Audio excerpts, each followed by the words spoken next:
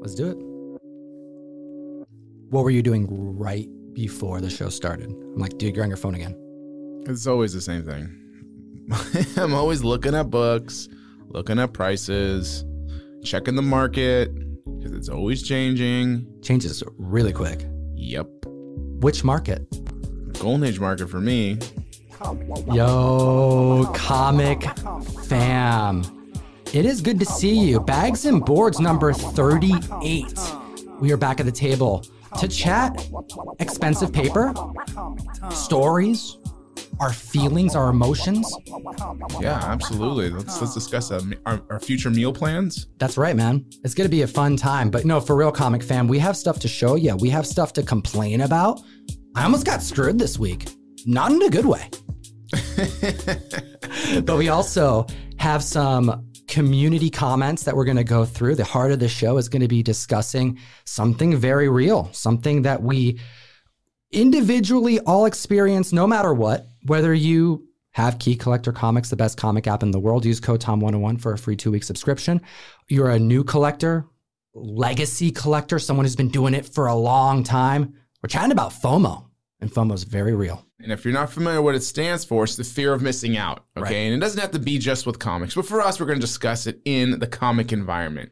Yo, we have to chat about a new pedigree that was just released. We knew it was coming. We heard inklings throughout the dealer circle, but amazing comics exist, and they are in the hands of CGC and about to hit Heritage. I'm very hyped about that too. Yeah, it's called The Promise Pedigree. It was just released, actually, a full story just the other day. They're being very tight-lipped about it, but we're going to get into some serious details on it and tell you the origin story behind it. Well, first thing I want to do is remind the community that if you do not have the ability to watch us for as long as we go, we went like an hour and a half last session. And that's pretty much how this is going to go. We're going to not really put any time restraints. What happens on the mic. You know, we're chatting comic books. When we're chatting expensive paper, things get out of hand sometimes, and you're going to be here with us, comic fam. But I want to remind you, we are available on SoundCloud, Spotify, Stitcher, and iTunes. And the audio versions get posted upwards of like 5 to 6 days after the YouTube video. So it'll still be relevant, but we definitely want to reserve the YouTube platform first. So you're going to see audio clips posted a little later. There's a handful of members asking, where's the audio version? It's coming within the next week after we go live on those platforms. There was a comment, though, from our last sit down that I absolutely had to read you. And we like to source a lot of show ideas and topics from the comment section below. Next week, we're going to be getting together to chat about buyer's regret. So any comments down in the comment section, warning, we may bring it on the mic and talk about it. However, we would love your participation. This was from Poppy, not my dad. The commenter's name was Poppy in the community. And he just posted a comment I wanted to bring to yours and the community's attention. He says, I was digging in a basement once, and when I came back up, there was blood all over my hands from Mylar cuts. How real is that, dude? Yeah, we've kind of touched on this. This guy knows my history, I think. I think that's why he commented, because in my experience, and I've expressed this, that when you go to a convention and you check out the tops of any dealers who have like Mylars on all their books. And what are Mylars for any of our newer listeners or novice collectors? Yeah. Mylars are like a top loader for a comic book. So which means it's a 4mm thick plastic. It's open on the top. You just put your comic through it. It's like a hard armor for your comic rather than a traditional resealable bag or something. And not like extra thick, but just thick enough and still very flimsy. Double the thickness of our mail call books. Like it's a very thin, but still thick plastic. Yeah, because you guys use a 2mm, right? Correct. So this is a 4mm. So they make your books look beautiful. They really do. But protects them very well. Yeah, if you keep your books in there long enough and you travel enough shows, you'll start seeing that some inventory that sits for a while gets picked through because the flaps are so hard and rigid when you're going through them that they start to cut people's cuticles. Okay, and you'll see, someone had told me this. I never paid attention. But once you know, you wish you didn't know. Yeah, and we're apologizing in advance, comic fan, but this is a thing. You got to know this. Yeah, you'll see dried blood on these things. A lot of it. And it is rough. Like if you do enough books, the flaps do hit you. And Your eventually, cuticles, man. Yeah, your cuticles can get tore up pretty good, man. So this member it doesn't sound like they've experienced this in the past. You kind of go into it knowing that something like this is going to happen. Like when I'm hitting the con floor, when I'm checking out collections, especially in the past when I did it way more often, man, you're just not as fast wearing gloves. And it's also hard to grade comics with gloves on. I find myself taking them off, putting them back on, and then just taking them off altogether. And then it's just a part of the job, man. It's part of the hunt. You don't know how banged up you're going to get. And dude, there are some straight up comic book injuries that I've had. I mean, not very severe, but man, getting cut, having things get dropped on my foot, bumping into stuff. I mean, we're lugging around heavy boxes. I found the comment really funny that he brought it up because, man, we chat about this occurrence happening because it happens a lot. And now the community members are going to know when they're digging and they see, well, it could be like dried dirt or something is what it kind of presents like because it's been oxidized, for a long time. That dried blood, man, it's a tint on that plastic, and it's memorable and it is disgusting. Yeah, pretty much everything you said is actually accurate on the disgusting. The con floor can be a tough place because there's a lot of bodies. Get run over by carts, stepped on, bumped. Before the con, I've been in situations where people are really excited to get to a booth. And then this is before cons, just so you guys know, dealers are shopping on dealers, period. Oh, right. For hours before it even opens up. Yeah. So some dealers have specific times when they open because they know it becomes a frenzy with other dealers. So before the con opens, they'll be like, hey, let's say the con opens at 10. I'll be open in my booth at 8. Yeah, whenever I go to a convention with Jeff, it's like, oh, when does the con start? 10 o'clock? Awesome. What time we getting up? 6 or 7. Yeah. So, like, there'll be a line probably by 7:30. People waiting, all right, trying to get in. Some dealers are really good about like, nope, nobody gets to get in. And then others, they kind of work their way in. It's a competitive as heck, man. I'm just telling you. When I'm walking through the show floor, there are times where I'll see the same dealers. Sometimes they'll be like, oh, you want to look through? Have at it. And then we'll go to another convention and you'll be like, yeah, you guys got anything? And they're like, no, don't look at my stuff. Shoo. You never know. Yeah, you don't ever know. A lot of people already have long-term relationships. So a lot of people get in earlier than others. So that's just part of it. But when there's somebody who holds the line strong and then it's like, okay, it's go time. Dude, you see the character come out of people that you do not know. To come out. Like, I'm gonna continue bumping, shoving, swearing, pushing, people being pissed. It's like, dude, it's ruthless, man. You gotta have thick skin. Yes, it does. It gets so bad. So I love it, dude. It could be a rough place, man. Outside of cuticle damage, you can get, I don't know, mental distress and a freaking wall will fall on you. Comic fam, we love the convention stories. I don't know if you can tell we really miss them. I miss them so much because sometimes I really want to buy a nice book. And you can get books, you can get books if you're patient. You're, looking on eBay, you're hitting Craigslist, you're reaching out to your network, checking LCSs regularly, frequenting half-price books, wherever you can go. And the problem when you're buying offline is you never know really what you're going to get. There's always that risk, whether it be USPS or this person selling them, You can tell somebody all day long that you want something shipped in a box. Doesn't always mean that it's going to be shipped in a box. And I want to chat about a recent purchase I made. I'm not going to talk about where I got it, but I will say I bought it offline. And I don't want to point to any sellers because this is a situation where I don't know 100% that this was done on purpose. This could have been done out of ignorance.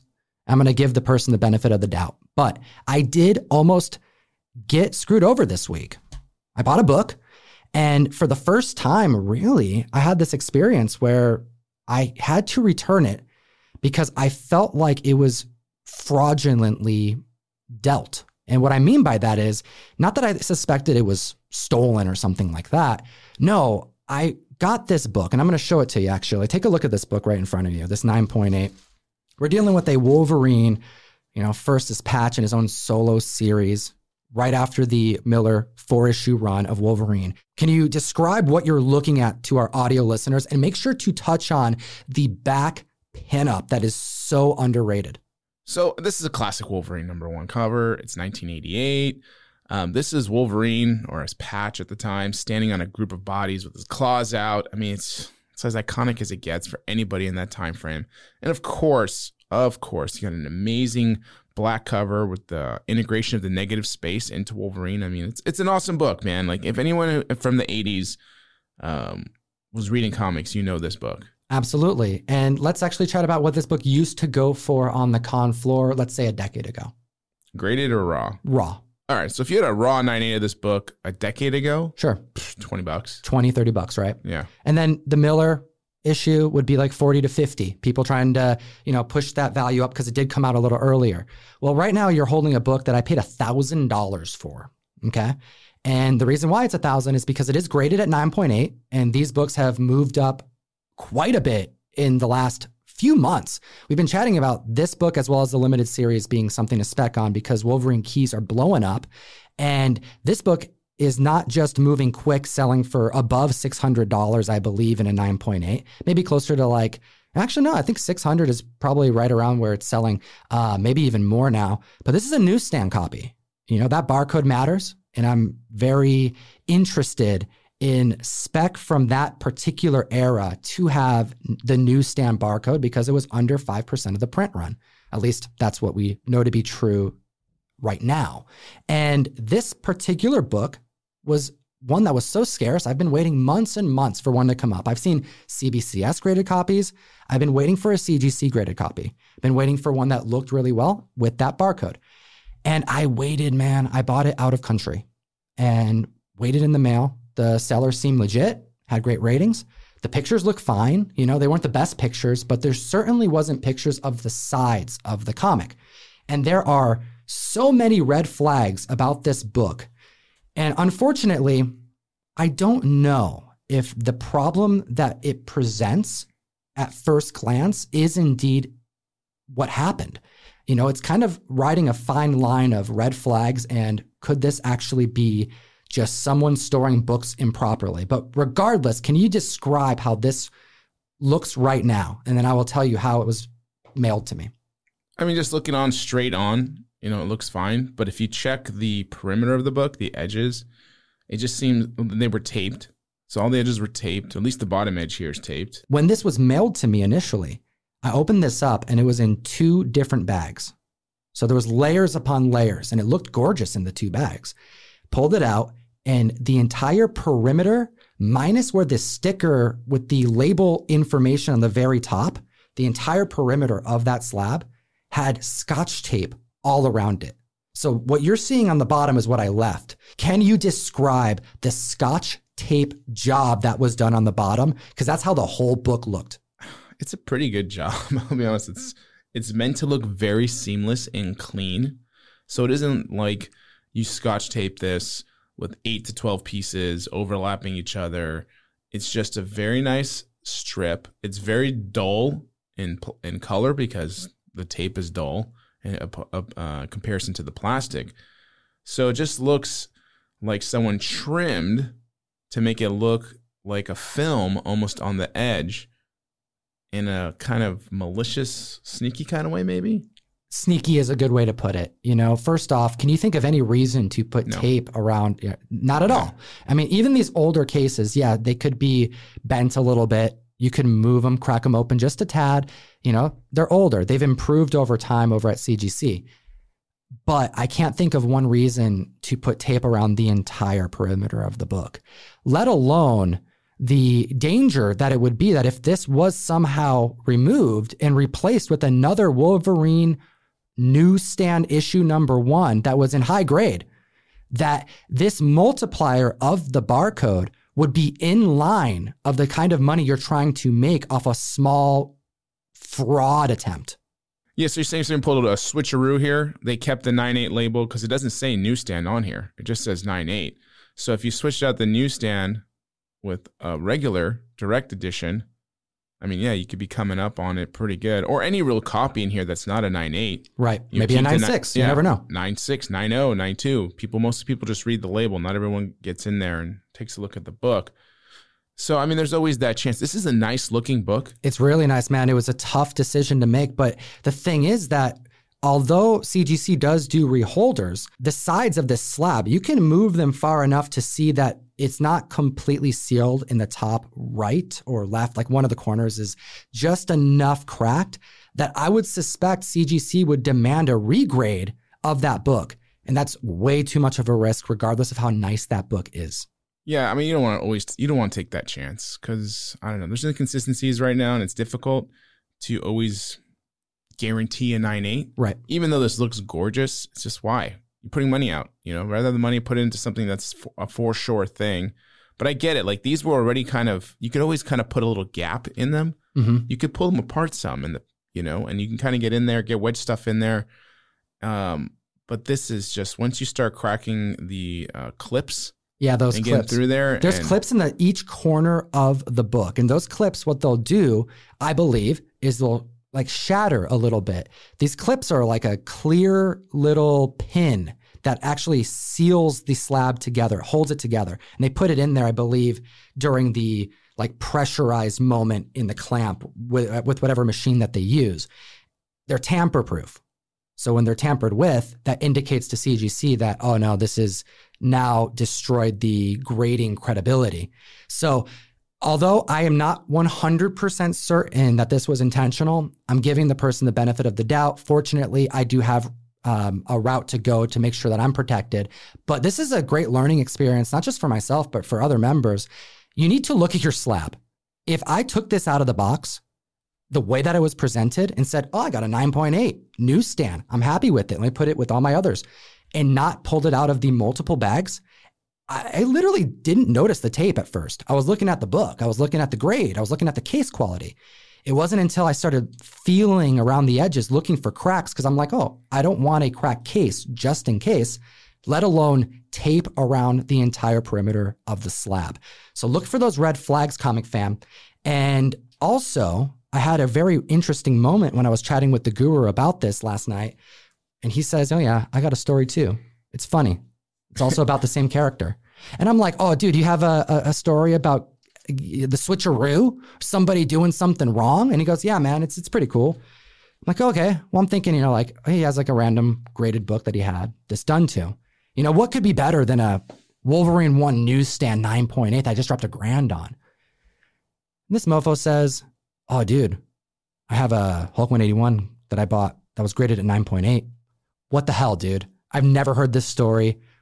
What went down? So, yeah, it was 2011. So it's 10 years ago, about a decade ago.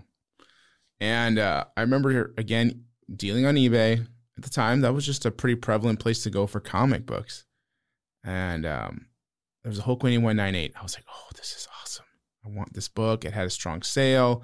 I made an offer on it, or it popped up on eBay, and I bought it now. I can't even 100% remember, what happened. What's your gut guess of what that was back then? Like what the offer would have been? Because like the numbers are so different. No, yeah, I remember. So the numbers are way different because that book went up and down quite a bit. The previous year and the upcoming years, it went down too. Hulk 181, first full appearance of Wolverine. Yeah, it wasn't until like 2016, 17, you started to see that book explode again and start taking up consistently every year. It actually dropped price, but I was thinking it was probably around a $15,000 book, would have been retail. And I was getting it for, I think, about 10. And so I was excited. I was like, great, I got some value out of this book. It's an awesome book. Excited for it. And I make my payment. I put it on a credit card. Okay, I wanted to protect myself twice. Once with PayPal, credit card, just get it covered, okay? Because you just never know, When you deal on eBay a lot, and at that time I was dealing a lot, and I was trying to reach people off of eBay, just doing anything I can to score books and collections. So you got to always protect yourself. And I get the book in, and I'm looking at it. And I'm like, something's not right about this book, man. It doesn't look 9.8. It seems like the corners have been glued. I was like, on the slab? On the slab. Of course, the corners are glued. I was like, it doesn't look right. So I had to file a claim on it because I was like, this is not right. It doesn't feel good. This doesn't look like a 9.8. These corners are glued. Something's not right here. Okay, because it should never be like that. There shouldn't be any type of funny business, or any types of shenanigans to your holders. There just shouldn't be. And so then I go through the whole process. And at the time, you were supposed to get a third-party letter from another company to confirm your suspicions. Okay, so I sent mine to Metropolis. was like, I'm going to take it to one of the biggest comic auction houses. All right. I contacted them. I knew a guy there and I sent it over to him and he took a look at it and he looked at it. He's just like, this is 998. I called and I looked up the number with CGC. At the time, you had to call CGC and they will give you notes. They used to give you notes for free, by the way, guys. Another thing they're not doing now. And so you called them, you got the notes for free. So they got the notes and he said it was a 9-0. All right. And he took a closer look at it and somebody put a sticker of a 9-8 on the label. Whoa. Yeah. The sticker had just a layer of tape over it? No, they just literally cut out a square and like put it in just super clean looking. Okay. Whoa. But when you look at it, you're like, oh, that's a sticker on top of it. Okay. So crazy. I was like, oh my God. He sends me this letter and then this whole letter explaining what's going on, what it is. He sends the book back to me. The letter's passed on to PayPal. This whole process is like a 45-day ordeal. Like they have my money, they're holding my money. They're trying to get a hold of the other person who's not responding. Okay. I have to send the book back. All right. I don't have my money. I'm sending this book away. And then because I involved my credit card, apparently the process takes even longer now. Like whatever dumb rule they had, they weren't handling it. They were taking a long time. I was like, okay, so maybe I'll just involve my credit card too. The second I did that, that added even more time to the process. I was like, I cannot win here, man. So with that said, time goes by. I sent the book and it goes to the address and no one was there to sign for it. Okay. The book then eventually comes back to me. All right, gets back to return to sender. I'm like, okay, what do I do with this? Like, it's been 45 days. I sent the book. No one's signed for it. No one's received it. The address isn't there. They're like, okay, we'll just keep the book. I was like, okay, so I can just keep this, right? You're like, yeah, it's now yours. I was like, all right, so this is that book. Oh my gosh, you have it? So yeah, I still have this book. That's the same book. And I have a picture of the slab book, by the way. Wow. I still have it from 10 years ago. So beautiful copy. You can look at it and compare them. And you'll see the sticker. Oh, yeah. Beautiful copy. Clear as day, not a 9.8. And we'll show pictures to the comic fam, but I'll describe it to the audio fam. We have right on this cover, aside from the greatest Canadian superhero battling the Hulk with the Wendigo, just looking triumphant in the background, because he's getting help, you know. We have multiple, at least 5 different color-breaking creases on the spine, as well as just a near-perfect cover. I mean, I don't see much because of this Mylar, but you know what? In the light, I can see dents. I can see some, that's on the comic, I'm assuming. It looks like there's dents right on the cover here. And then the back, super clean. It was done with intention. They were looking for a near flawless copy that they can just get past maybe a novice collector, someone who hadn't owned a book in this grade or maybe spent that kind of money before. But you got to watch out. That's crazy that you got it. So you got your money back and you got to keep the book. Fascinating. It was a stressful 45 plus days because I wasn't sure what's going to happen. It's out there in the mail. I was like, God, I don't know what's going to, once it leaves my hands again, I was like, then I got nothing. And I just couldn't believe it. I was like, oh my God, well, I guess it's worth it now. But, when you look at this, it does have the thumbprints like you mentioned on here. And they said it was a 9.0. This could still be a 9.0, maybe a 9.2 with a press. It needs a press, man. There's definitely some flaws on there that could be pressed out. For sure. I say in this current market, it's a minimum 9.0. Minimum. So easy 9.0. What's a 9.0 go for right now in today's market? I think a 9.0 goes for 15. There you go. 9.2 goes for like 18. Give or take, somewhere around there, give or take. Crazy how much the market has changed in a short decade. Comic fam, it looks like both. I mean, I'm at least going to save my money here, but you came out on top because yours was a clear case of some shenanigans happening. And we don't want that to happen with comics. And we want you to protect yourselves, especially when you're dealing with expensive paper. It gets pretty pricey. Now, I want to chat about some comics we brought, because that's what we do here on the Bags and Boards podcast. We deal with so many comics that sometimes I'll even miss the comics that Jeff is hyped about, because by the time that we see each other next, even if it's a short week, the book's already in the hands of 2 other people because it was bought and sold. But hey, you should have been here when I got it in the mail. So now I'm just open invitation, bring whatever you have and want to have my mind blown. And I'm going to try to do the same to the community. We're just going to bring some stuff we recently got. What kind of item did you bring today? Is this like a spec book, a PC book? What's going on? Yeah, I'm going to keep this in the PC for now. Okay. It's kind of a spec book. Mine's also PC as well. Last time you were here, we talked about spec books. So it's kind of fun. Yeah, so I've always loved this book. All right, it's a Fantastic Four number 12. Classic Kirby cover. Hulk first thing meet for the very first time. Amazing, just awesome classic book. Shout out to A1 Comics, who I got it from. Thanks for the hookup. They did it, gave me a decent price on it, so I really appreciate that. But I bought this too because we know how fast this market's moving. And I'm watching all these big keys and FF books. I'm just seeing this one just kind of sit a little stagnant. On this book that no one was speccing on. Exactly, Russ. Thank you. But when I look at this book, I just see nothing but growth. And for me, outside of it being a classic cover, I don't understand. Like, it's easy to follow a little bit of a crowd of people investing in books. You're like, oh, okay, that's the hot book. I'll get into a hot book. You kind of also want to look at the ones that are not at the time. And this is, for me, one that isn't, but at a 6.5, it's a very solid copy. It's got beautiful colors. Sometimes you see with those gray covers, you see smudging, like Spidey 6 can be very notorious for those grays all smudging. But that book doesn't have any of it. It's got great eye appeal. It's a 6.5 classic book. Love it, love it, love it. There's a 6.5 off-white pages, Fantastic Four number 12 from 1963. And we have just the classic trade dress on there, the world's greatest comic magazine. And this is, at last, the Fantastic Four meeting the Hulk. It says it right on the cover. He says, another second and I'll destroy them all. That's what the Hulk says. And then you have Johnny Flame saying, the Hulk is nearby, I can feel it.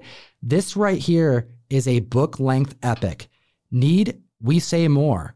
This is the first time the Hulk meets the first Marvel family.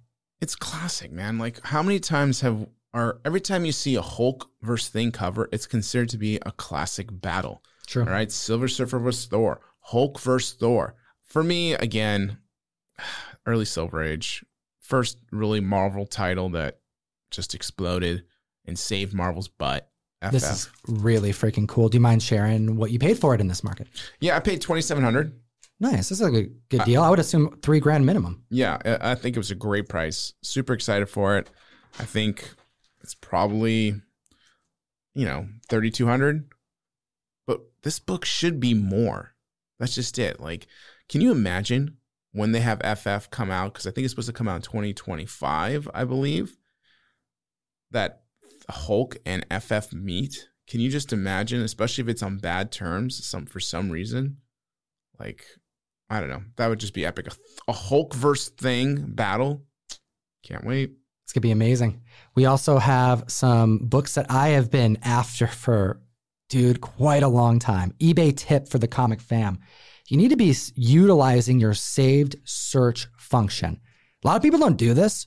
This is like as important as utilizing GPA, utilizing Key Collector Comics. You need to save your searches. You need to be notified if one of your searches comes up in the marketplace. Some of these comics, they show up really quick and they'll be gone within 10 minutes because there's other people utilizing the save search function.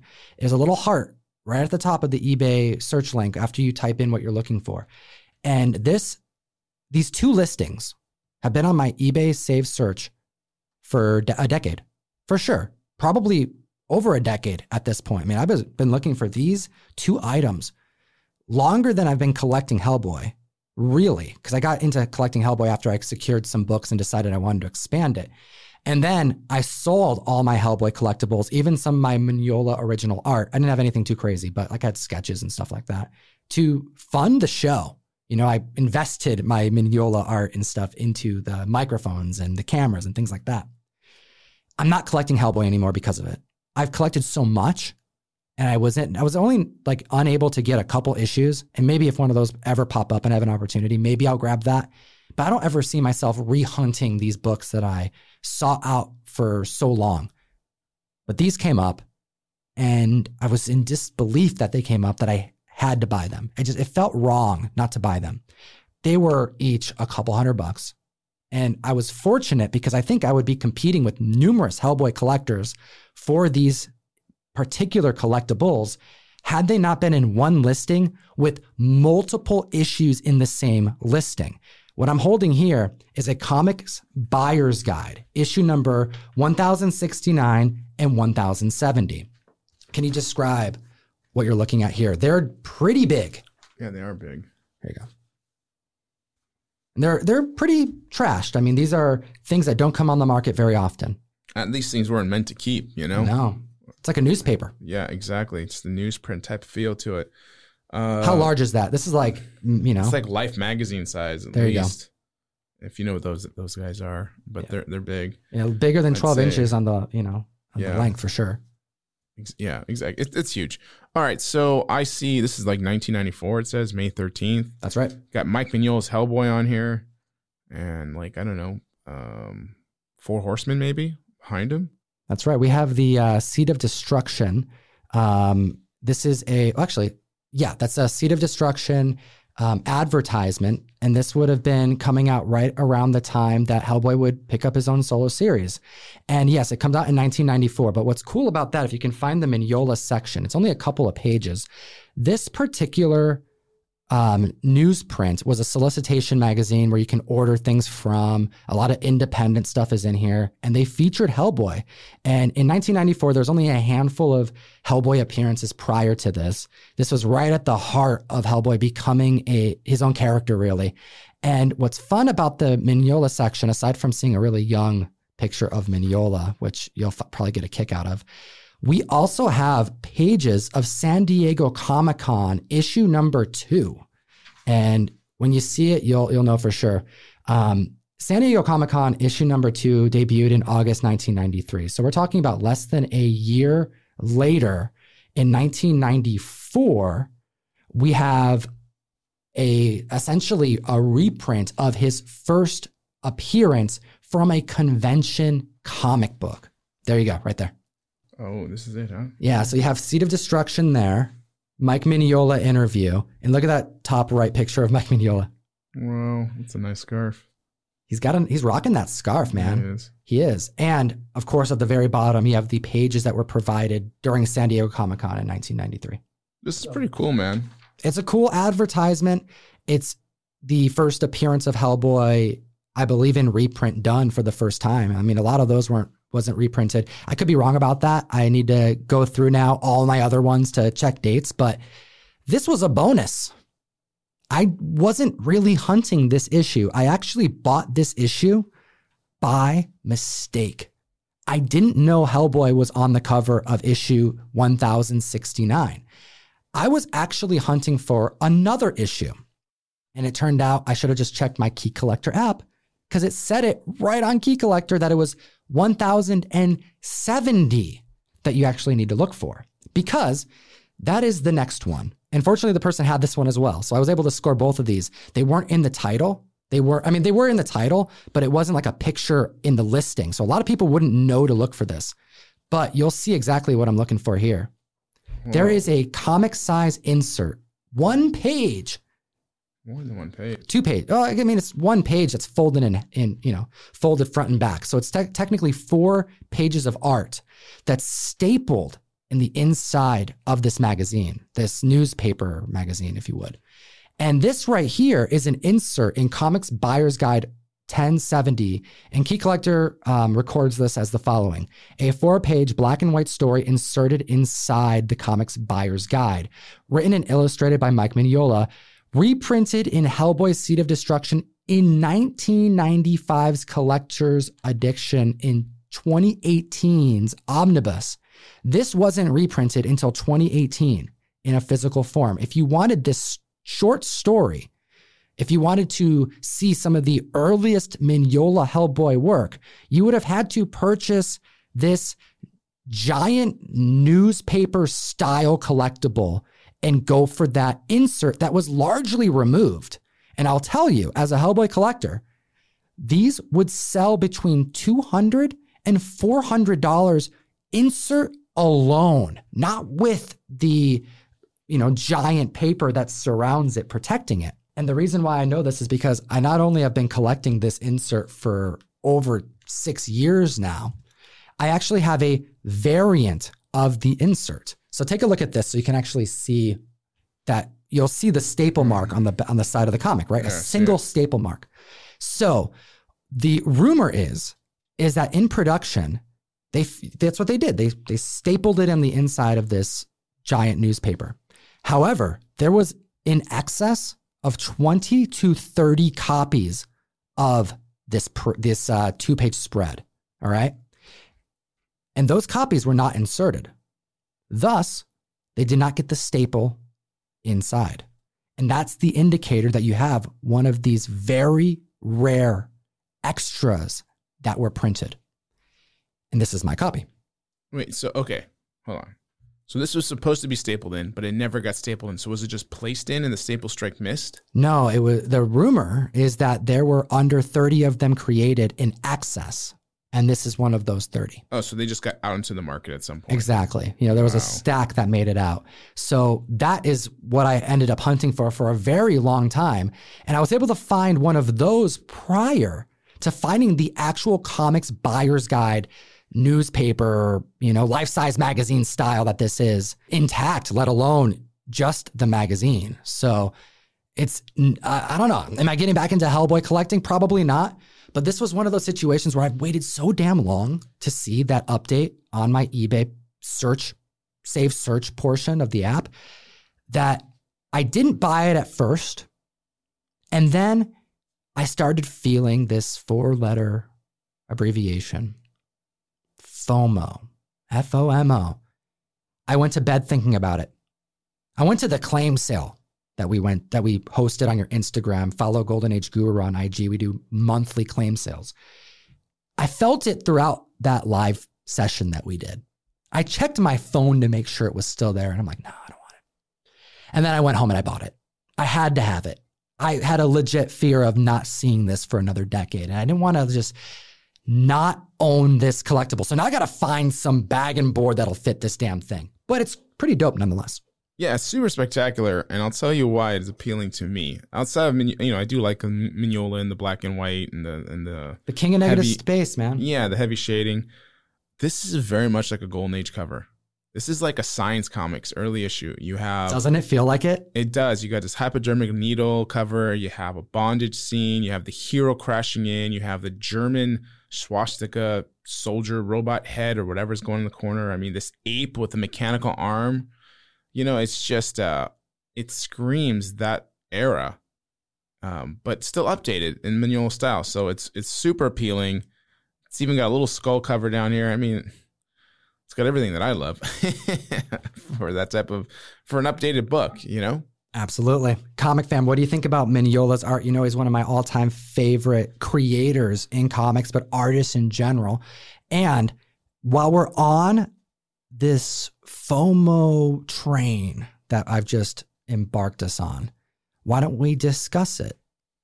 We all have FOMO. FOMO is real. Can you remind the community a little bit about what FOMO is? Yep. FOMO, fear of missing out. And I have FOMO every single con because I'm one of the first people on the show floor. That show floor opens at like maybe 7 in the morning. I'm there like 6:30, ready to get in. Hope to make a relationship with somebody, squeeze in, get a book first. Dude, you transform into an entirely different person during this time of day that happens a few times a year when we go to conventions together. You're like, we got to go. Yeah. We got to go now. I'm literally. And you're stressing, dude. I am. I'm like, dude, get up, man. I'm like, okay, I called Uber. You're either up or you're not. I'm out. This guy will literally, while we were in New York, we were in the taxi and the entire taxi ride, you're going, I think we can walk there faster. Should we just get out of the car? No, we'll just stay in the car. I literally go on the prowl, dude. When I get the show hit the floor, next light. It's crazy. Do you think we can get there faster if we just walk? I don't know. We'll just stay in the car. I don't know, man. Maybe we should just get out of the car. Do you want to get out of the car? Jeff, let's get out of the car. We're getting out of the car. And we're just hauling ass there. Do you remember when we got out of that taxi, got to the convention, and saw the taxi, and we beat them by like 2 minutes? In those 2 minutes. That's, you never know. Could have been something.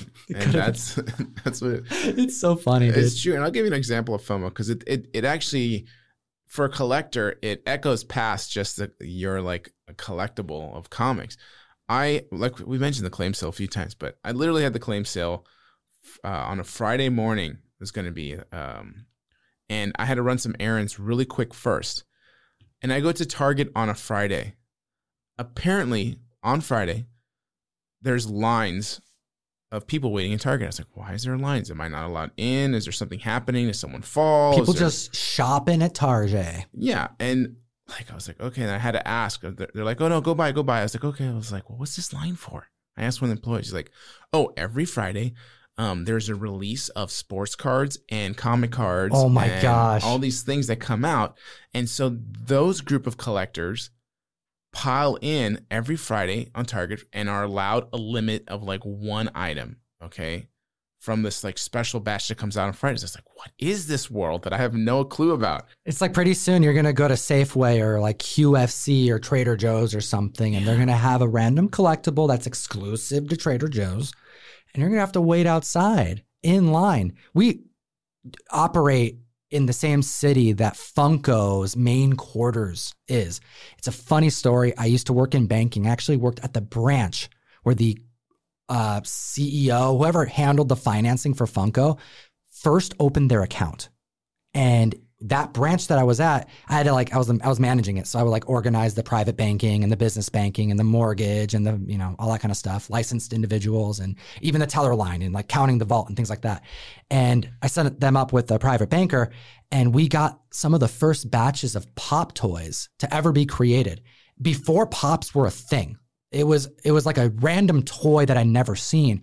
And I was in a branch and we had them decorated everywhere. Funko actually, like, we had back when they would put up a tree for the holidays, because it was right around Christmas time, we had this big old tree, and Funko brought wrapped Pop toys for under the tree. So any like kids who walked into the bank, yeah, go grab a Christmas gift. You know, Santa came early, and we had like Captain America Pop toys everywhere. But anyways, Funko's nearby, like really close.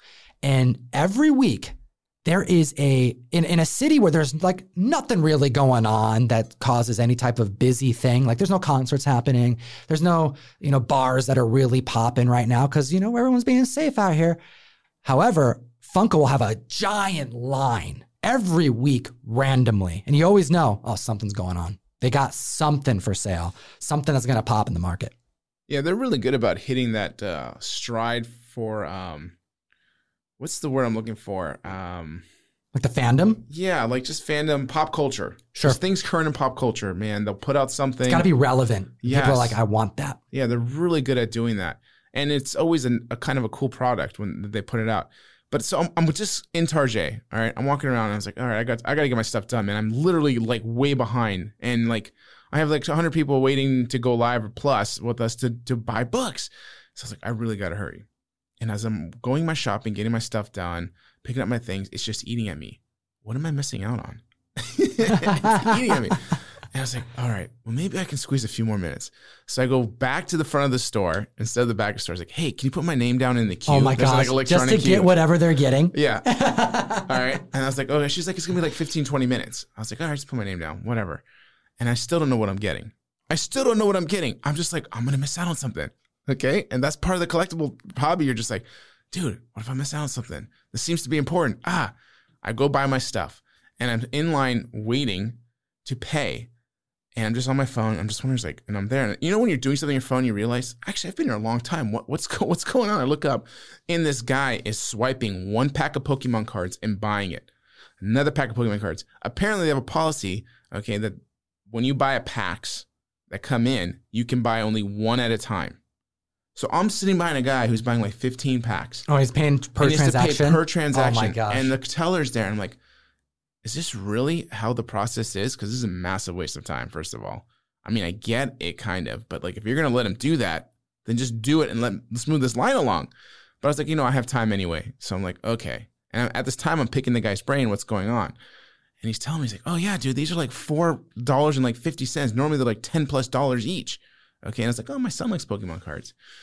I was like, So I run and grab 15 packs of Pokemon cards. Did you have to do it too? Did you have to go one by one? Yes, I did. Oh, no. I was like, I just became that guy. But I took it into the self-checkout.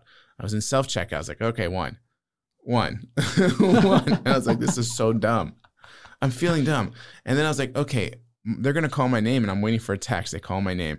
And then, like, before they do, I ask, hey, what are you guys all grabbing? Like, what should I get? And of course, like most collectors who don't know you, they're like tight-lipped about it. Like it's super secret. Okay. It's like, oh my God, I can't tell them what I'm doing here. All right. But I guess they already went. So one person told me, and there was like one word responses because they didn't want to give away too much. They're like, you should get the all select football. All right. And that's what they had. And I was like, well, what do? Do you guys open it? Or was like, no, you shouldn't open it. You should keep it. So I was like, all right. I was like, I get up there and I'm like expecting this to be like this expensive thing that I'm going to pay for. And I was just like, oh man, dude, I just bought these Pokemon cards. What do I owe you for this? And it came out to like $35. I was like, oh, okay, what do I get in here even? I'm looking at the package. Oh, it's like 12 cards in a box this big with some special premium cards. Like, it's like, this is what people do every Friday. And behind her was like the whole selection. It was like more like, they might have had some Magic the Gathering stuff too, but a bunch of Pokemon, a bunch of sports cards. And like when I got back to my car, I had a shopping bag filled with just a couple of items of what I came for. And like almost like 15, 16 items of what I didn't come for. But I didn't feel like I missed out. And I was actually a part of it. But that's the problem with FOMO, man. Like all of a sudden you're like, you're knees deep in like stuff you weren't expecting, or this like, you didn't miss out. So I felt good I didn't miss out. But by the end of it, I was like, what did I just do? And why did I do it? You got roped in, man. Yeah, you got roped in hard. Yeah, I couldn't even control it. I was like, dang it. You couldn't even control it. Well, we have some other members who have some things to say about FOMO that I would love to hear your reaction to. And remind the comic fam, comment down below. We do have a giveaway on deck, and we're going to reveal the winner of last podcast giveaway, where Jeff was part of. And we're going to be chatting about buyer's regret. All right, so this is what Joe Scar had to say. FOMO is real. I've mentally tricked myself into way overpaying for books too many times. Just recently, I thought I overpaid for an ASM 361, only to find out I paid about $50 less than fair market value. I guess FOMO has led me to make inadvertent good decisions as well. Some members may think FOMO is bad. But no, FOMO is a real feeling that could actually pay off, you know, because as we're going to mention in next podcast where we all get together, the buyer's regret, that never leaves you. That's like one of the few things in comics that you will have very, very difficulty to forget. Yeah, I mean, FOMO is that like we said, it's a feeling, you know, fear of missing out. So when you go through it, you're going because you're hoping for something to happen. All right. Something to be optimistic about. So When it actually comes to fruition that, you know, you had this fear of missing out and you didn't, that's a big deal because now you've either accomplished something great that you wanted to accomplish, acquired something that you wanted to acquire. And that's why you have that feeling, because you don't want to lose on that. It's rewarding.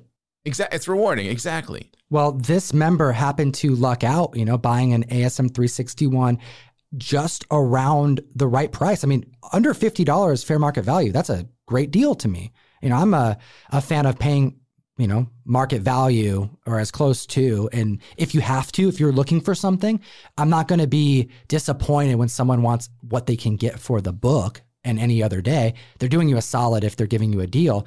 And in this particular case, with Venom 2 coming, Carnage being revealed, us actually seeing the symbiote on screen for the first time, this book has shot up. Heck, the cameos and the second cameo and the third Blob cameo. I mean, there's like a bunch of Cletus Cassidy keys that people can look for that are under $30. They're all moving. So this is a member who's happy that feeling of FOMO landed because he moved when he didn't think he would otherwise. And then we have Frankie Kuros. I had a strong case of FOMO when it came to all things Peach Momoko for a bit, but I've gotten better at only getting her covers if the series is one I'm interested in. Now, this is a real one. Sometimes I get really hyped up on an artist. Peach Momoko was one of them. And I get pretty aggressive. I try to buy as many of the covers that I can. But here's the thing. It's not always to just collect them all. I feel like I'm supporting the creator as well. So there's a level of, you know, I'm not trying to make money off the art. if there's an incentive I'm really into, I'll get it. But if you're a completionist and you're trying to get everything with the hopes that you're going to spec on something in the future, you can fall pretty hard, especially if that creator becomes really popular and starts doing a lot of stuff, just like Peach Momoko. Now, you bought some original Peach Momoko art. I did buy some Peach Momoko art. I did. I wanted to get it into that as well. You know, Would you say it was a degree of FOMO when you had the opportunity? Yeah, I mean, okay, so it wasn't FOMO for me for the Peach Momoko. It was more like, oh, Peach Momoko is part of the channel and helping us out. I was really excited to get a piece of artwork because of that. You know? What'd you get, by the way? I got a TMNT cover. I don't remember what number, 100, 109? 110. Oh, 110. It was 110, the last Ronin in preview, and it was our cover that we did. Yes. Okay, it was our cover. I knew that. I couldn't remember the issue. Oh, yeah, that guy right there. Yep. Hey. I think you may need a copy. We got to get you a copy, a trade dress and a virgin. That's all right. I got the art. I kid. This guy you were on that one quick, man. Between you and Russ, because I wasn't really buying a whole lot of original art. I mean, I dabble a little bit, but Russ was like, is Jeff getting it? Because I want it if he doesn't get it. And you're like, I already bought it. It's on its way. Yes. Sorry, sir. I'll tell you, I used to have a store for a short bit out in Portland area with a friend of mine. Shout out to Cloud9 Comics out in Portland. So when I had a store, I was reading a lot more modern books and just trades. And I really got into a series there, and it was by Image, and Image was just crushing it. And this was probably like, I don't know, 6 years ago or so. And it was a title called Low. All right. You mentioned this last time on the show, by the way. Yeah. You really like Low. I got to read this comic. I like comic. Low. It's like underwater, but it feels like you're in space. So it's kind of a sci-fi underwater. It's really awesome. And the artist is Greg Ticini, does watercolor work. And I just was like, dude, I fell in love with it because I liked the story and the artwork. And I was just like, you know, I really wanted to get some art. Apparently, the art's was owned at the time by his representative or a good friend of him who had like every single cover, all the pieces, all of them. And then I started to feel like, dude, I'm never going to get one.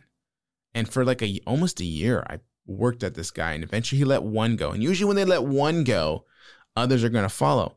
And so next thing I know, I go from having like one piece to like 4. I don't even know how many covers. I had like 4 covers, 2 painted, huge, they're beautiful. 3 painted. I think I have number 1 variant. Okay. And then some interior pages, and I really fell into it. And again, that was just me. Like I just dive right in. And like once I feel like I'm told that I can't have it, I end up trying to get it even harder. And I didn't want to miss out on it because I felt like Low's such a good series. I should get in early. And then I was like, what am I doing? By the end of it, I was like, what did I just do, man? You're putting together a whole comic book worth of original pages. It's like, how many do I need here? What am I doing? And I stopped cold. I was like, okay, no more missing out. Take it off the grill. You're done. I've officially not missed out. All right, take a look at this. Rev20. He had a kind of a lengthy story in the comment section about FOMO that I thought was very much worth bringing to the mic. So he is doing some dealing. He was looking at some comics. He was looking at a lot of really cool comics, but this is the one that made him stop. He sees it. Daredevil 1. He's better at grading now than he was then, but he'd place it at a solid 4.0 off-white book. And when he checked the price of the that the owner had on the comic, the owner responded with $400. All right. And he says he waffled. And I like how he said this. I waffled so hard I could have opened up a Waffle House. All right. He wasn't sure on whether he should commit to this. So he would go on to say that, he's going to go home to think about it. He said he went home for not more than 2 hours to discuss with his wife and look at their finances. He had just spent some money, wanted to make sure. And he thought it would be no problem. She was very supportive, thought it was a great deal as well. And he headed back to the location of where this book was. Someone had bought it 30 minutes before he arrived. He missed out on it. And he says here that it's something that he gets mad about when he thinks about it, and he can never forget it. It's one of the biggest keys that he's after. And now he's going to be forced to look for maybe a 0.5 graded copy if he doesn't have to trade a bunch of his comic books to replace it with. Because as you know, Daredevil 1 has hit some of the biggest gains that book has ever had in just the last 6 months. And it started with a 9.6 sale. That was monstrous. I get it, man. And that's one of those situations where only time is going to make it hurt more, because every year is that gap of growth in price, it's just like kicking yourself even harder. Give them some perspective here. Rev, you're going to want to probably turn this down for a couple seconds, right? Yeah, I mean, look, a 4.0 is probably, let's just say 6K right about now. Okay? Sorry, Rev. Yeah, sorry, Rev, but it happens to all of us. And, you know, there's that voice, man, when it's talking to you and it's small, but it's that voice that's telling you, hey, you really got to think a little harder about this, because if you're going to put your money into a book and you put it into a good book and the price is really, really close to where your little voice is telling you you should buy it, you should probably just pick it up. You're splitting hairs at a certain point, right? Yeah, and that's going to lead to next week's conversation, regret, because that's a lonely, low level to be at when you're feeling that those guttural, ugly emotions for not buying something, and you're just seeing where it's gone to and how you can't even afford it now. Dude, I've sold, and we'll get into seller's regret, but I've sold things that I know was a bummer. You know, some of them, they stick with you bigger than others when they're a mistake, you know, not a mistake, but you sold too early. You know, you have those examples, I'm sure. However, they don't stick with you as much as buyer's regret. You'll always remember. We can't talk about it. I know, but the FOMO is real, though, is what I'm talking about. And this kind of went into the, I guess, next week's discussion that we're going to have. Or rather, the community is going to see it in 2 weeks. Yes, guys, next week, that, I'm telling you, man, it's pain. It's pain. Well, you know what? Shout out to Rev. We do appreciate you sharing your example of FOMO. You felt it, and then it led to buyer's regret. Here's another person in the community that this actually made me really laugh. The moment I downloaded Key Collector is the moment I started feeling FOMO. Not that I don't love the app, it's just something I noticed. This is from Pockets the Wizard. And that is a very real thing. You know, the more entrenched you are in the market, I can tell every member of the community, I struggle with this on a weekly basis. We're chatting about the news of the market. I'm going on the mic recording the historical record of all the hot books, the record breakers, the movers and shakers, the comics defining this generation of collectors, and watching books that I've told myself I'm going to get that eventually. Why didn't I buy that book? I didn't buy the book. Damn it. You know, and then I'm buying them more expensive because I'm tired of chatting about them on the mic and telling myself I should have gotten this. Like, I'm really in the trenches as it pertains to the news and what's happening, whether it be with option news or what artists are doing or writers have, you know, cooking. James Tynan, where you at? And I'm over here going, man, I would just spend every penny that I have if I acted on every feeling of FOMO. But man, so many things happen. Something is killing the children. I was looking at 9.8s the day before the option news dropped. They were going for $600. And I was like, man, this book is just awesome. And I really want it. And I could get one for $650. And that seems so high, but maybe I have some time left. The next damn day, I'm looking at Key Collector. I call up Nick. I'm like, you son of a bitch. Because, you know, when he gets info and he has permission to go, he goes. That's got to hit the app. It's got to be communicated to the community. So, like, he did his job, and I'm very happy he does his job. But I even feel, as like an affiliate of Key Collector, you know, use the Kotam 101, you support the show. I'm over here now looking at $1,000 prices for a 9.8 going, oh, son of a bitch. Oh, I should have acted right then and there. I should have bought 3 of them when I wanted to buy them, and I didn't. However, I've also bought books that did not do that, and that went down in value. And those types of feelings also play during these moments. And you experience that FOMO, and you're happy you didn't act on it because, hey, you didn't overspend. But I'll never forget that 24 hours where I was waffling just like Rev 20. You know, should I get this book? Erica Slaughter, come on. And I knew it would be right. And I don't know why I didn't just commit. I got distracted. I did something else. Damn it. But it happens, comic fam.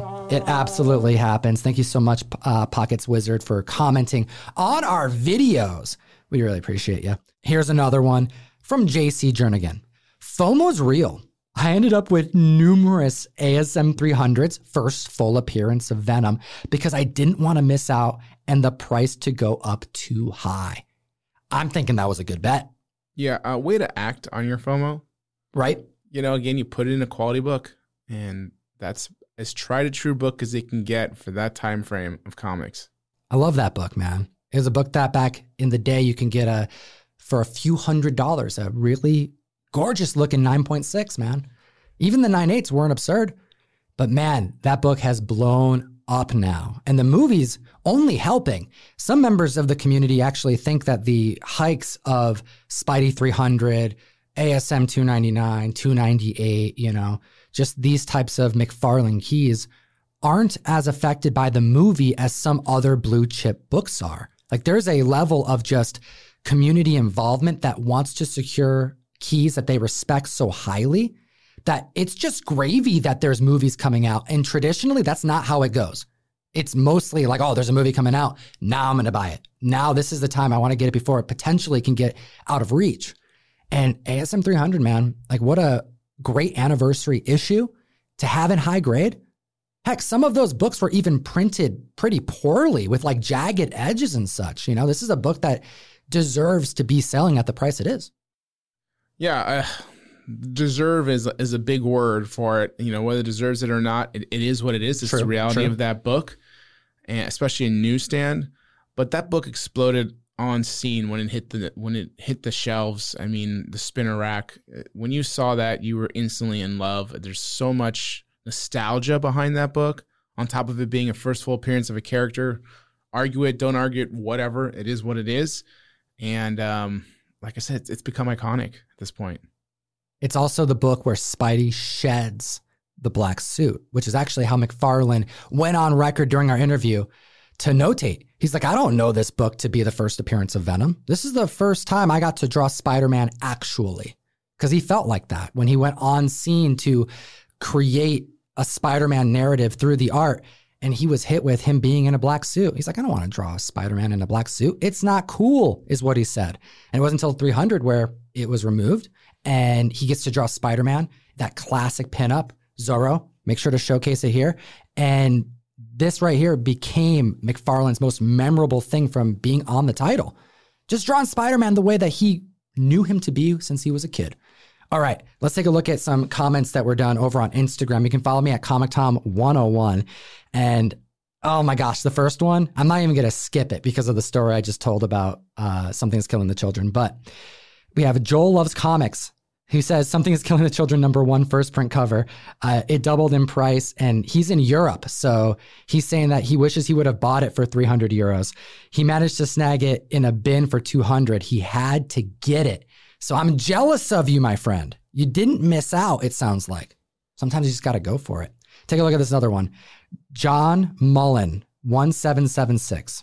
He says, I'm generally new to comics, and every time I read an event or a new series, I need to do all the backup reading, or I don't feel like I really read it and I'm missing part of the story. That's another thing that I do. It's tough to get into the events that are done by DC or Marvel and not feel obligated to pick up those side stories, even if it's only a couple pages, Like that's how it really went down back in the day with Marvel Comics, where it's like, yeah, this is part of the crossover event. This is part of the Infinity Gauntlet crossover. But it's like on a level of how integrated it is to the main saga, it's like a blip in the pan sometimes. Like it's just nothing. It's a panel or two. But sometimes it's a full story. I need all of them. I don't care how little there is. I feel like I'm missing something. I did that. I dug in really deep with Planet Hulk. Right. When I got to Planet Hulk, I was like, oh, there's World War Hulk. Oh, there's all these little side stories of these characters that he came across in the meantime and that had battles with. I was like, oh my God. And I just kept digging deeper and deeper, and it was so much fun. It kind of added more to a story I already loved, and it didn't take away from it, luckily. So it was good writing. It was great, man. I really enjoyed it. FOMO doesn't just affect the collectible purchase.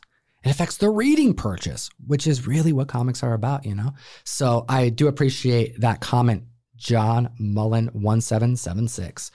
All right, we have comics in silver and gold. He says he passed on a Hulk 181 for $300 a few years back. Now FOMO is real for any of my other favorite characters. Yeah, that book has priced itself out a few times over, and it's only going up. Even Hulk 180 has had major gains. That used to be the alternative on the con floor. Like I remember multiple times. I mean, John Hill, he sold me my first, shout out Hills of Comics, my first Hulk 180 because I wanted a 181. And he's like, yeah, it's a bit pricey. What's more in your budget? Can you afford this one? And I'm like, why that one? And he opened up to the page, the cameo appearance or appearance, if you want it to be that. And sure enough, it was hundreds and hundreds of dollars cheaper. Now, neither of those books are affordable. Members are frolicking to, as mentioned earlier in the show, the Solo series, the Frank Miller #1. Even the Weapon X storyline in Marvel Presents is now being looked at as the affordable Logan Keys. Pretty soon people are going to be like, where's the Wolverine Origins #1? That's what I need. Oh, yeah. We're going real deep, huh?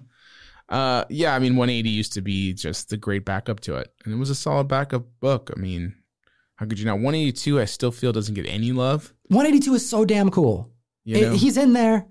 That was another thing, you know? He's in there for the first page and then he's not. I mean, I get it. It's the same type of feeling I have about Hulk 180. Like he's barely in there too, but it's part of the story. And it's like Hulk 181 that leads into Hulk 182. It's still like a part of the Hulk 181 story. Yeah. Super cheap. Oh, and Butch wants to come in. Can you let him in? All right, Butch. Butch the Comic Cat. He sometimes he wants in, sometimes he doesn't. And right now in this moment, he wants to be here, Comic Fan. We do appreciate you. Do us a favor if you're listening to us on iTunes, give us a rating. It goes a long way. That's Butch. He's asking for it. He's pleading. Let's take a look at this next one. We have Mr. Danny Arroyo. He says his FOMO comes when he doesn't buy something before the film comes out. This does happen. When the movie trailer drops, it's pretty much dependent on the quality of the trailer, but more times than not, even if it's subpar, there's no looking back. There is no chance. That book is going to be at a height that it may not come down from. Yeah, there's that. Well, he was saying after the movie comes out, right? So there's that thought process. There's the thought process that the book's going to go down after a movie comes out because then it's no longer hot. And then there's like, is it going to continue to go up?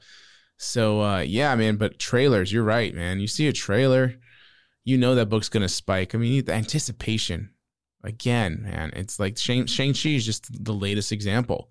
And you know when they're going to show another character in some other trailer, that character is going to spike. Loki. I mean, that Loki Disney show that's coming out. Journey 85, man, has been an underappreciated and undervalued book forever.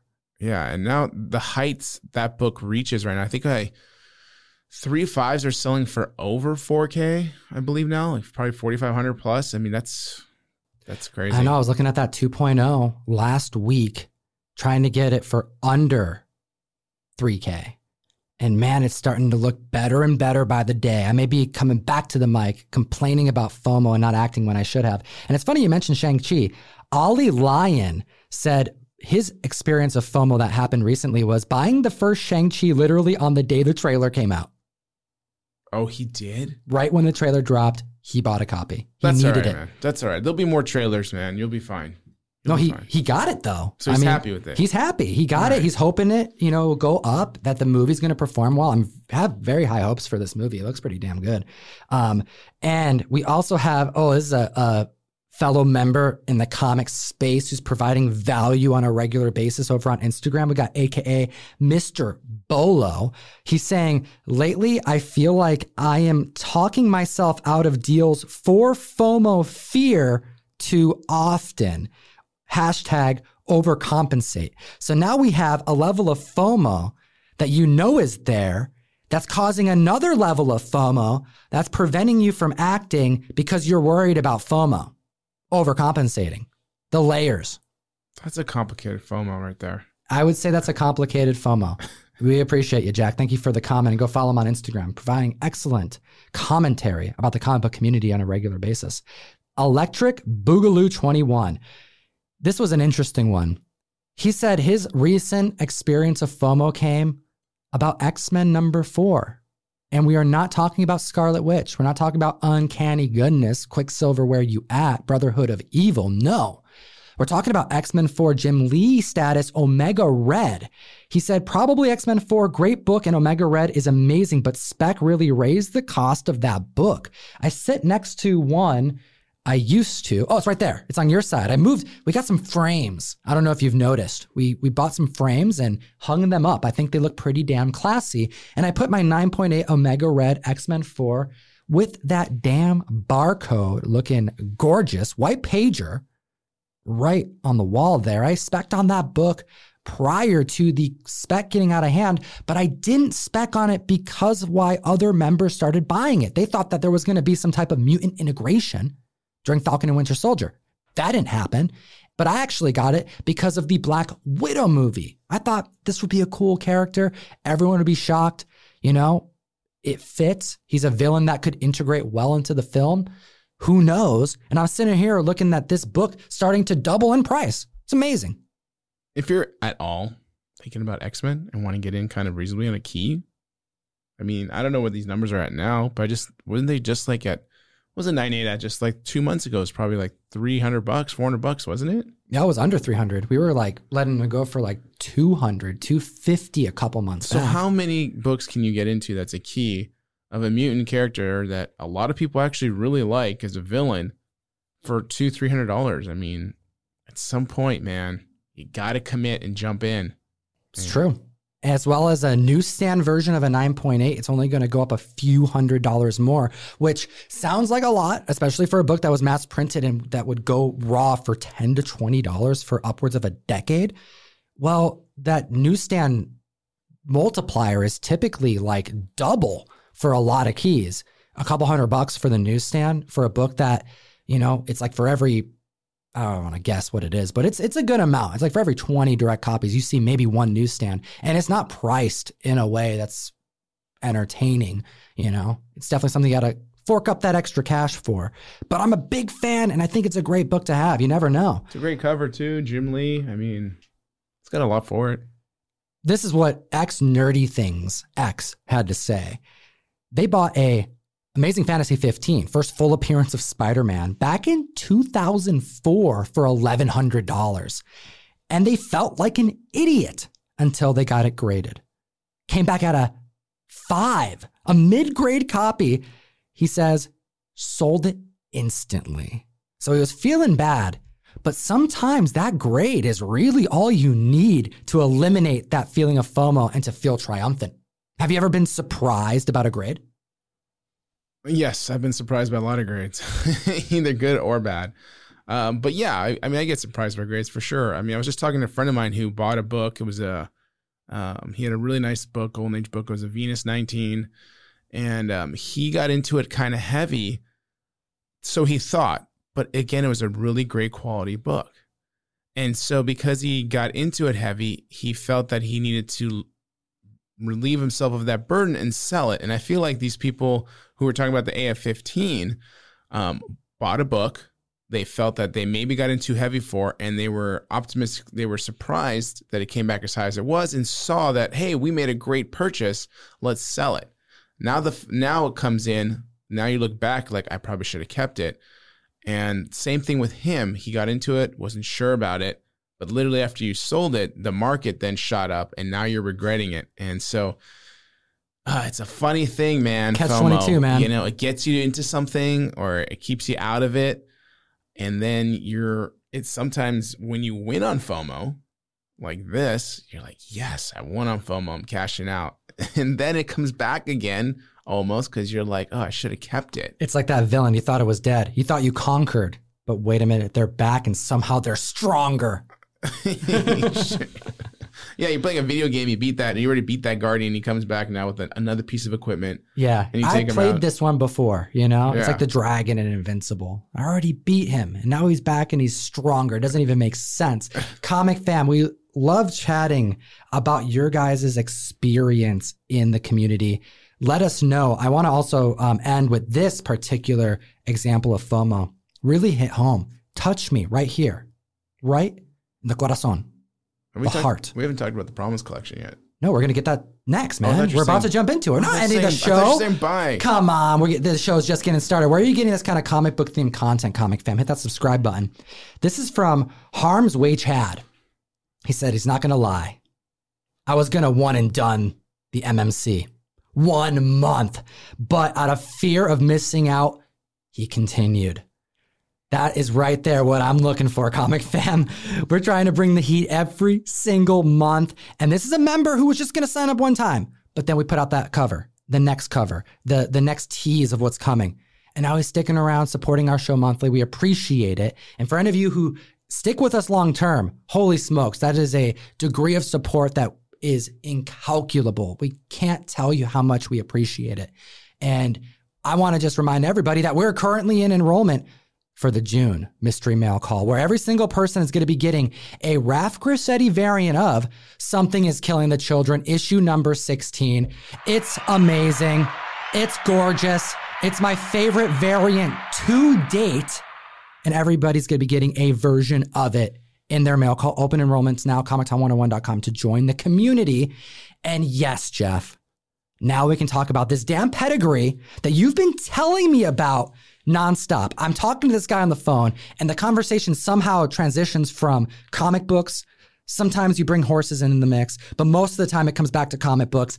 And next thing you know, we're chatting about this damn pedigree collection. Explain to the community what we're talking about first. All right, pedigrees. Let's just start there. What's a pedigree, Jeff? Pedigree is an original owner collection, something that somebody bought off the newsstands. And generally it's pre-1960 books. Okay. And usually something of more than 1,000 issues. Of course. So when you fit those criterion and for a collection, you can potentially get a pedigree status. Plus the grade has to be exceptional. A pedigree status. Yes. It's got to be extremely high grades for the books. It's like a collection, and CGC currently has 61 pedigree status collections that they are calculated and have on their census rather of being in existence. And it was 60 upwards of a week ago, and now it's 61. Yeah, we just got our 61st designation of a pedigree, and it's called the Promise Pedigree. Let's welcome the Promise Pedigree to the comic book community. We're going to do another round. We appreciate the collectors. We appreciate CGC for honoring this collection with the black label, the custom label that they recently integrated into their portfolio of available labels. It's black. It's been improved since we saw it debut in 2019. The thing's kind of got a gold tint. I'm really digging it. Yeah, it's no longer a tuxedo label. It's got a gold finish to it. It's hot, dude. I saw it. Damn, dude. It looks really, really good. I'm like looking back, I'm holding my blue label right here. I'm looking back. I'm like, damn, look at that. Look at that new fresh label. Like, I want one of those. It's like that meme you always see, right? Where the That's guy's how I looking feel. back. And Chalen, make that happen somehow.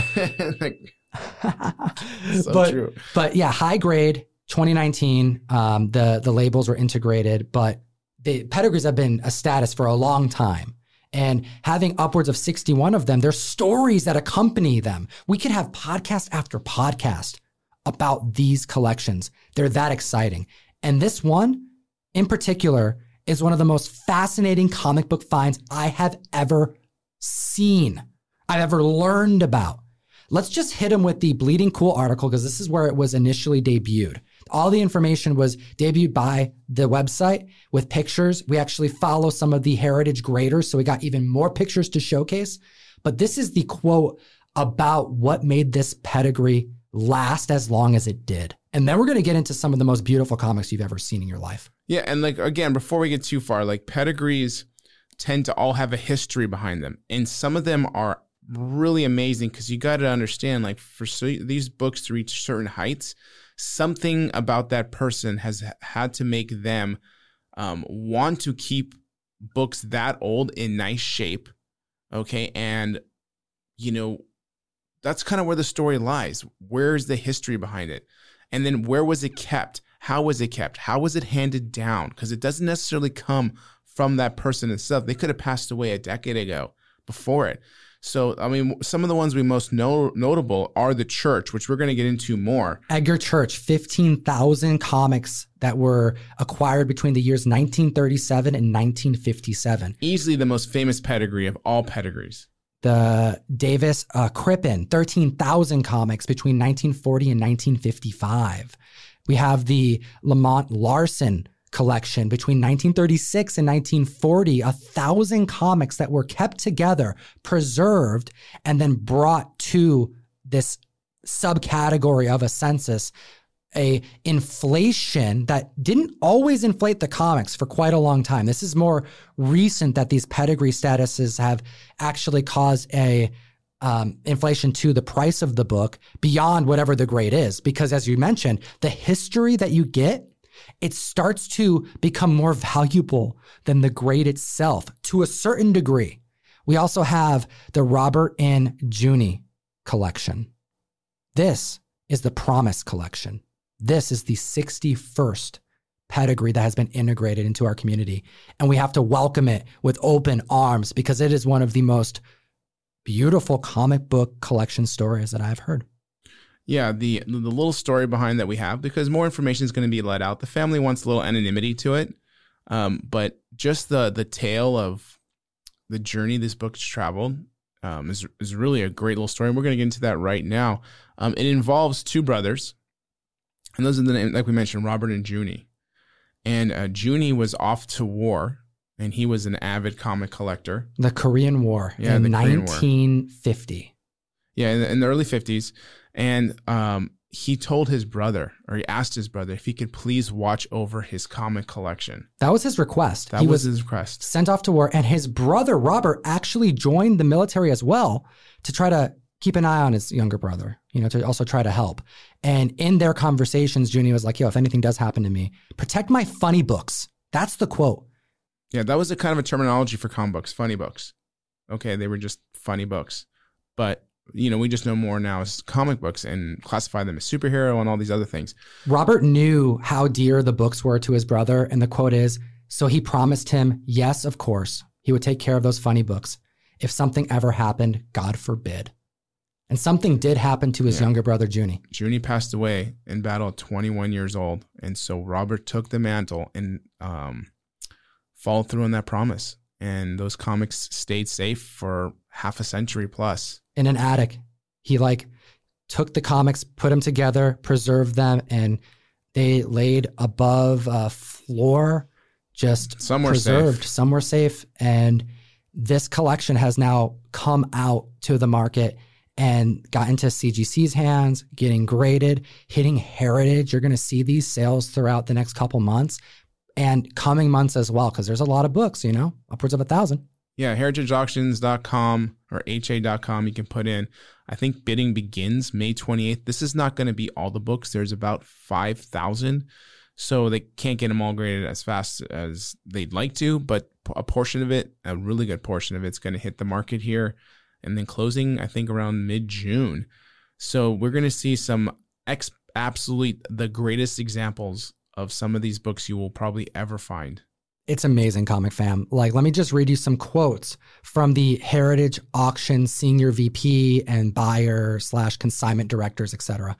Heritage Auction Senior VP Ed Jaster says, the collection's depth and scope is almost unparalleled. I expect nearly 2/3 of the books will stand as the finest known copies for any particular comic represented in the collection. Hearing that from a Heritage Auction Senior VP, it really matters. This gentleman has seen some of the most beautiful comics that have ever existed. Some of the biggest sales have passed through these people's hands.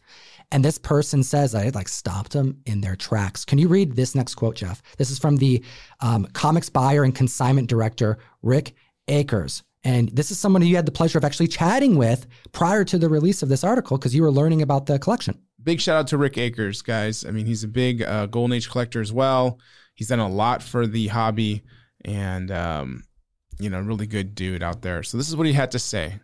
I have, like many collectors, always dreamed of coming across an untouched trove of comical gems from the 1940s. And that's absolutely true. One of these days, I would love to discover something as a pedigree. And I thought I've come close a couple times, but it just never happens. It's that story you hear, oh man, if I could just go back in time, if I could just find that treasure case that has all of those comics in it, And this is that situation.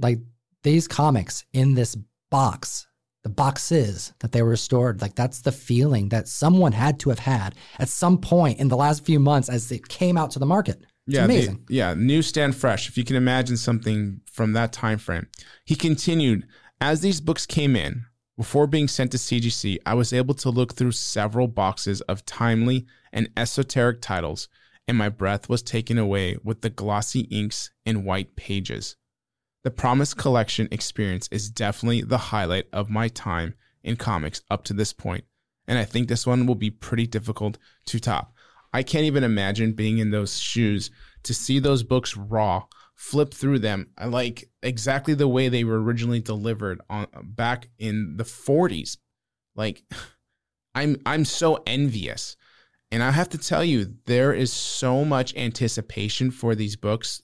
Like in the hobby, I'm talking to people daily and they are selling whatever they have to be able to be part of this Promise Collection. They want to like fly down and have like a, a little today, come together, guys. We're all going down there. We're going to be there in person for the auction, just to be present at this comic history that's happening. I literally got that message today. I had a group of friends in a Golden Age chat thread. We're like, we should all fly down. Let's go and do it. We'll be there in person because it's also a live auction and it's also streamed. So you can be part of it either way.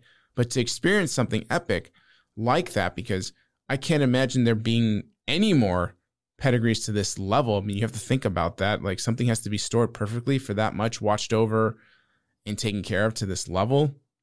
It's just it's unheard of because the church came out in the 70s. This is 50 years later.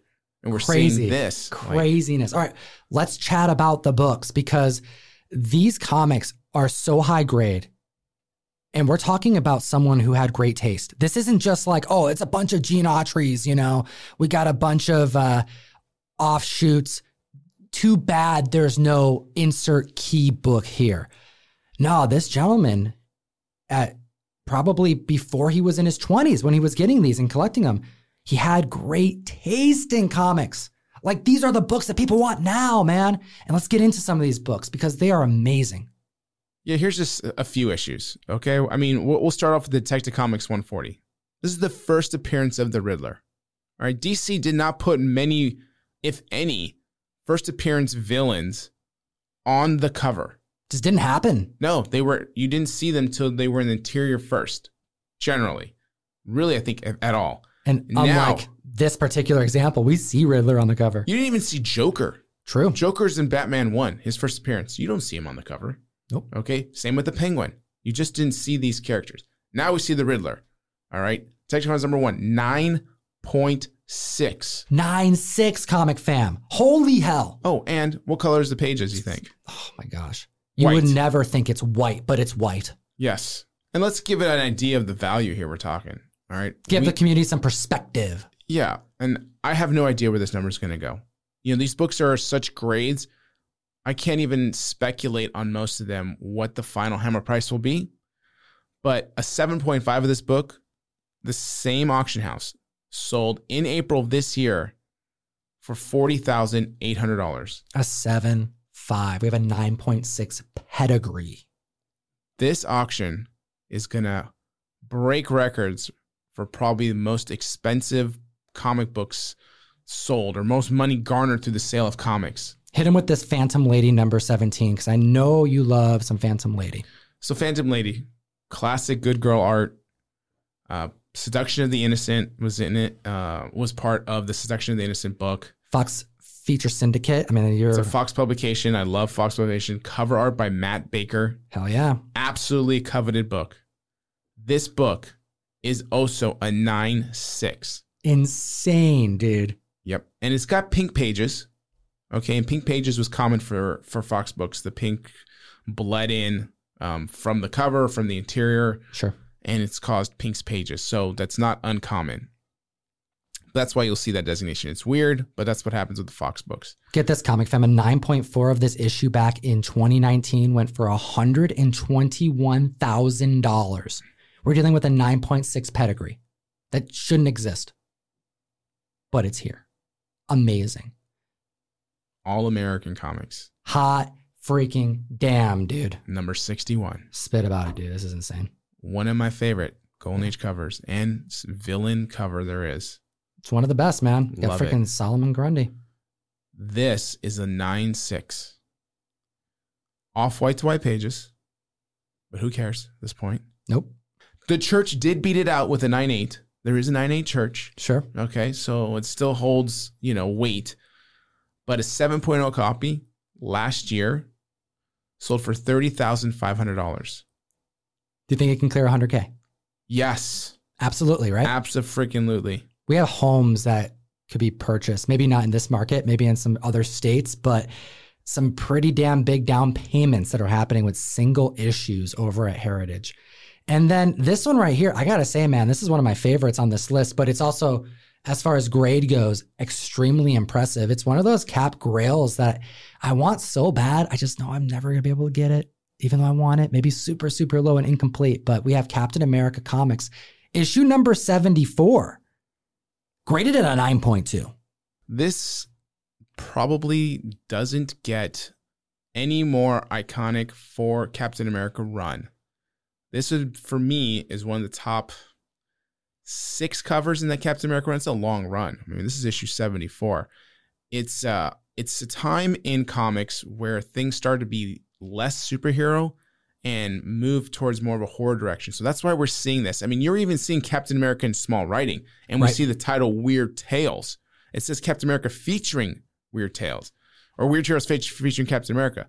So it's the Red Skull with these huge monstrous claws looking super demonic. It's strict horror, man. And this only happened for a blip towards the end of the run. I mean, we're used to seeing Cap doing war stuff, punching Hitler, him and Bucky saving the day.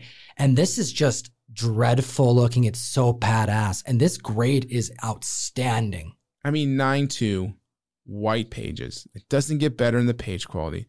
9.2 is absolutely phenomenal. Is this the highest graded copy? And the next highest would be an 8.0. That's crazy, man. A 9.2 is the highest graded. That is outstanding. What would you guess that this is going to hit? I mean, it's so tough. It's so tough because in 2019, a 7.5, I believe, sold for $27K. Dude, this deserves to break 100K. This will break 100K. It has to. I mean, I feel like I know several people who would pay that and more to own the highest graded of this Promise collection. Like there's so much hype behind this, and rightfully so. The labels are gorgeous. I haven't seen many of these gold labels yet. There's so much going for it. The timing is right with these books. I mean, we're going to see astronomical numbers, and I can't wait. It's going to be a spectacle. I appreciate the family, providing what insight on the collection they provided, because they didn't have to do that. That's given us more than anyone would ever ask for. But it is just a humbling thing to experience and be alive during this time of comic history. We're going to see a lot of these comics hit the market very soon. It's going to be an event. We're going to bring it back on the mic to chat about, showcase some other comics that have yet to be seen yet. We don't even know all that's there. We're only seeing pictures. They're slowly coming out. The graders at Heritage are slowly showing peeks behind the curtain, overhead shots of just gorgeous detective. Some of the just most vibrant colors on Golden Age comics I think I've ever seen. That's a beautiful thing, dude. It really is. You're going to see them how they were originally presented, 80 years ago? I mean, it's insane. So, and you get, you can watch this live, like we mentioned. It's streamed live. So at least if you just want to watch comics and see something you don't get to see, except, I don't know, every decade, something magical that's going to happen with a collection or someone's pedigree, you got to go check it out on heritage.com or heritage. Yeah, just heritage.com, ha.com. Near a decade ago when I was up at night, chilling with my homies, and we were staying up late to watch the Mars rover landing.